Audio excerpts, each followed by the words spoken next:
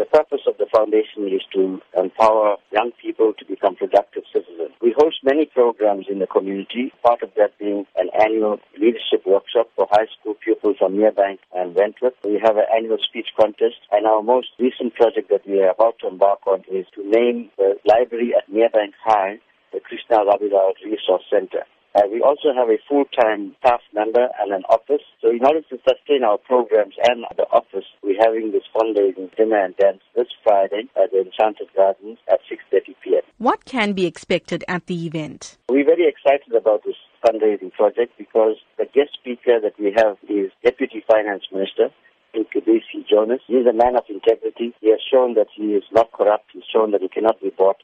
And it is people like him that we need to support. So we're calling upon the communities to come and attend this function and to support the KRF, but also to support Deputy Minister Jonas because of the kind of person he is. For those who may not know of Krishna Rabilal and his place in our history, how can he be best described? Krishna Rabilal was a normal person who lived in Merebank all of his life. He was very active as a young person in the communities, taking up issues of unemployment, of high bread prices, of poverty. And it was that kind of consciousness that he had that made him join the Umkhonto weSizwe, the military wing of the ANC. And the South African Defence Force in 1981 then went into a foreign country, which is Mozambique, and blew up a house that Krishna Rabilal, together with 12 of his comrades, were living. So it was an act of brutality. Krishna Rabilal paid the ultimate sacrifice with his life so that we could be free. The foundation now hopes to honor Krishna Rabilal, but more importantly, to continue with his legacy of taking care of poor people and making a difference in society.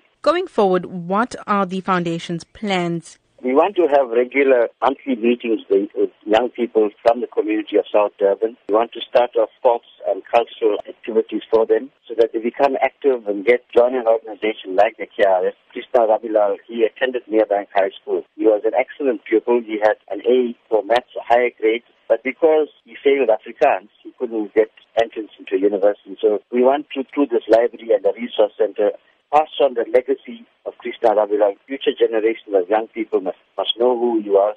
And through this process of the library, they'll be able to be educated. And hopefully some of them will want to continue his legacy and get involved in community work.